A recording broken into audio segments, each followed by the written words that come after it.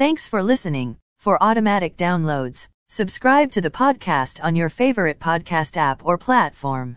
Stock markets were higher. S&P TSX was up 34.08 points to 21,717.16.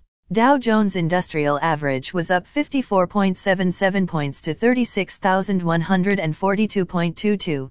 The Nasdaq was up 120.65 points to 16,309.76. S&P 500 was up 18.1 points to 4,400.9. Commodity markets.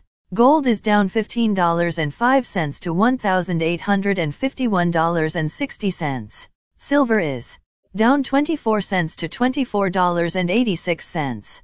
Crude oil is down 6 cents to $79.69. Copper is down 6 cents to $4.34. Natural gas is up 13 cents to $5.15. December corn closed at $5.71.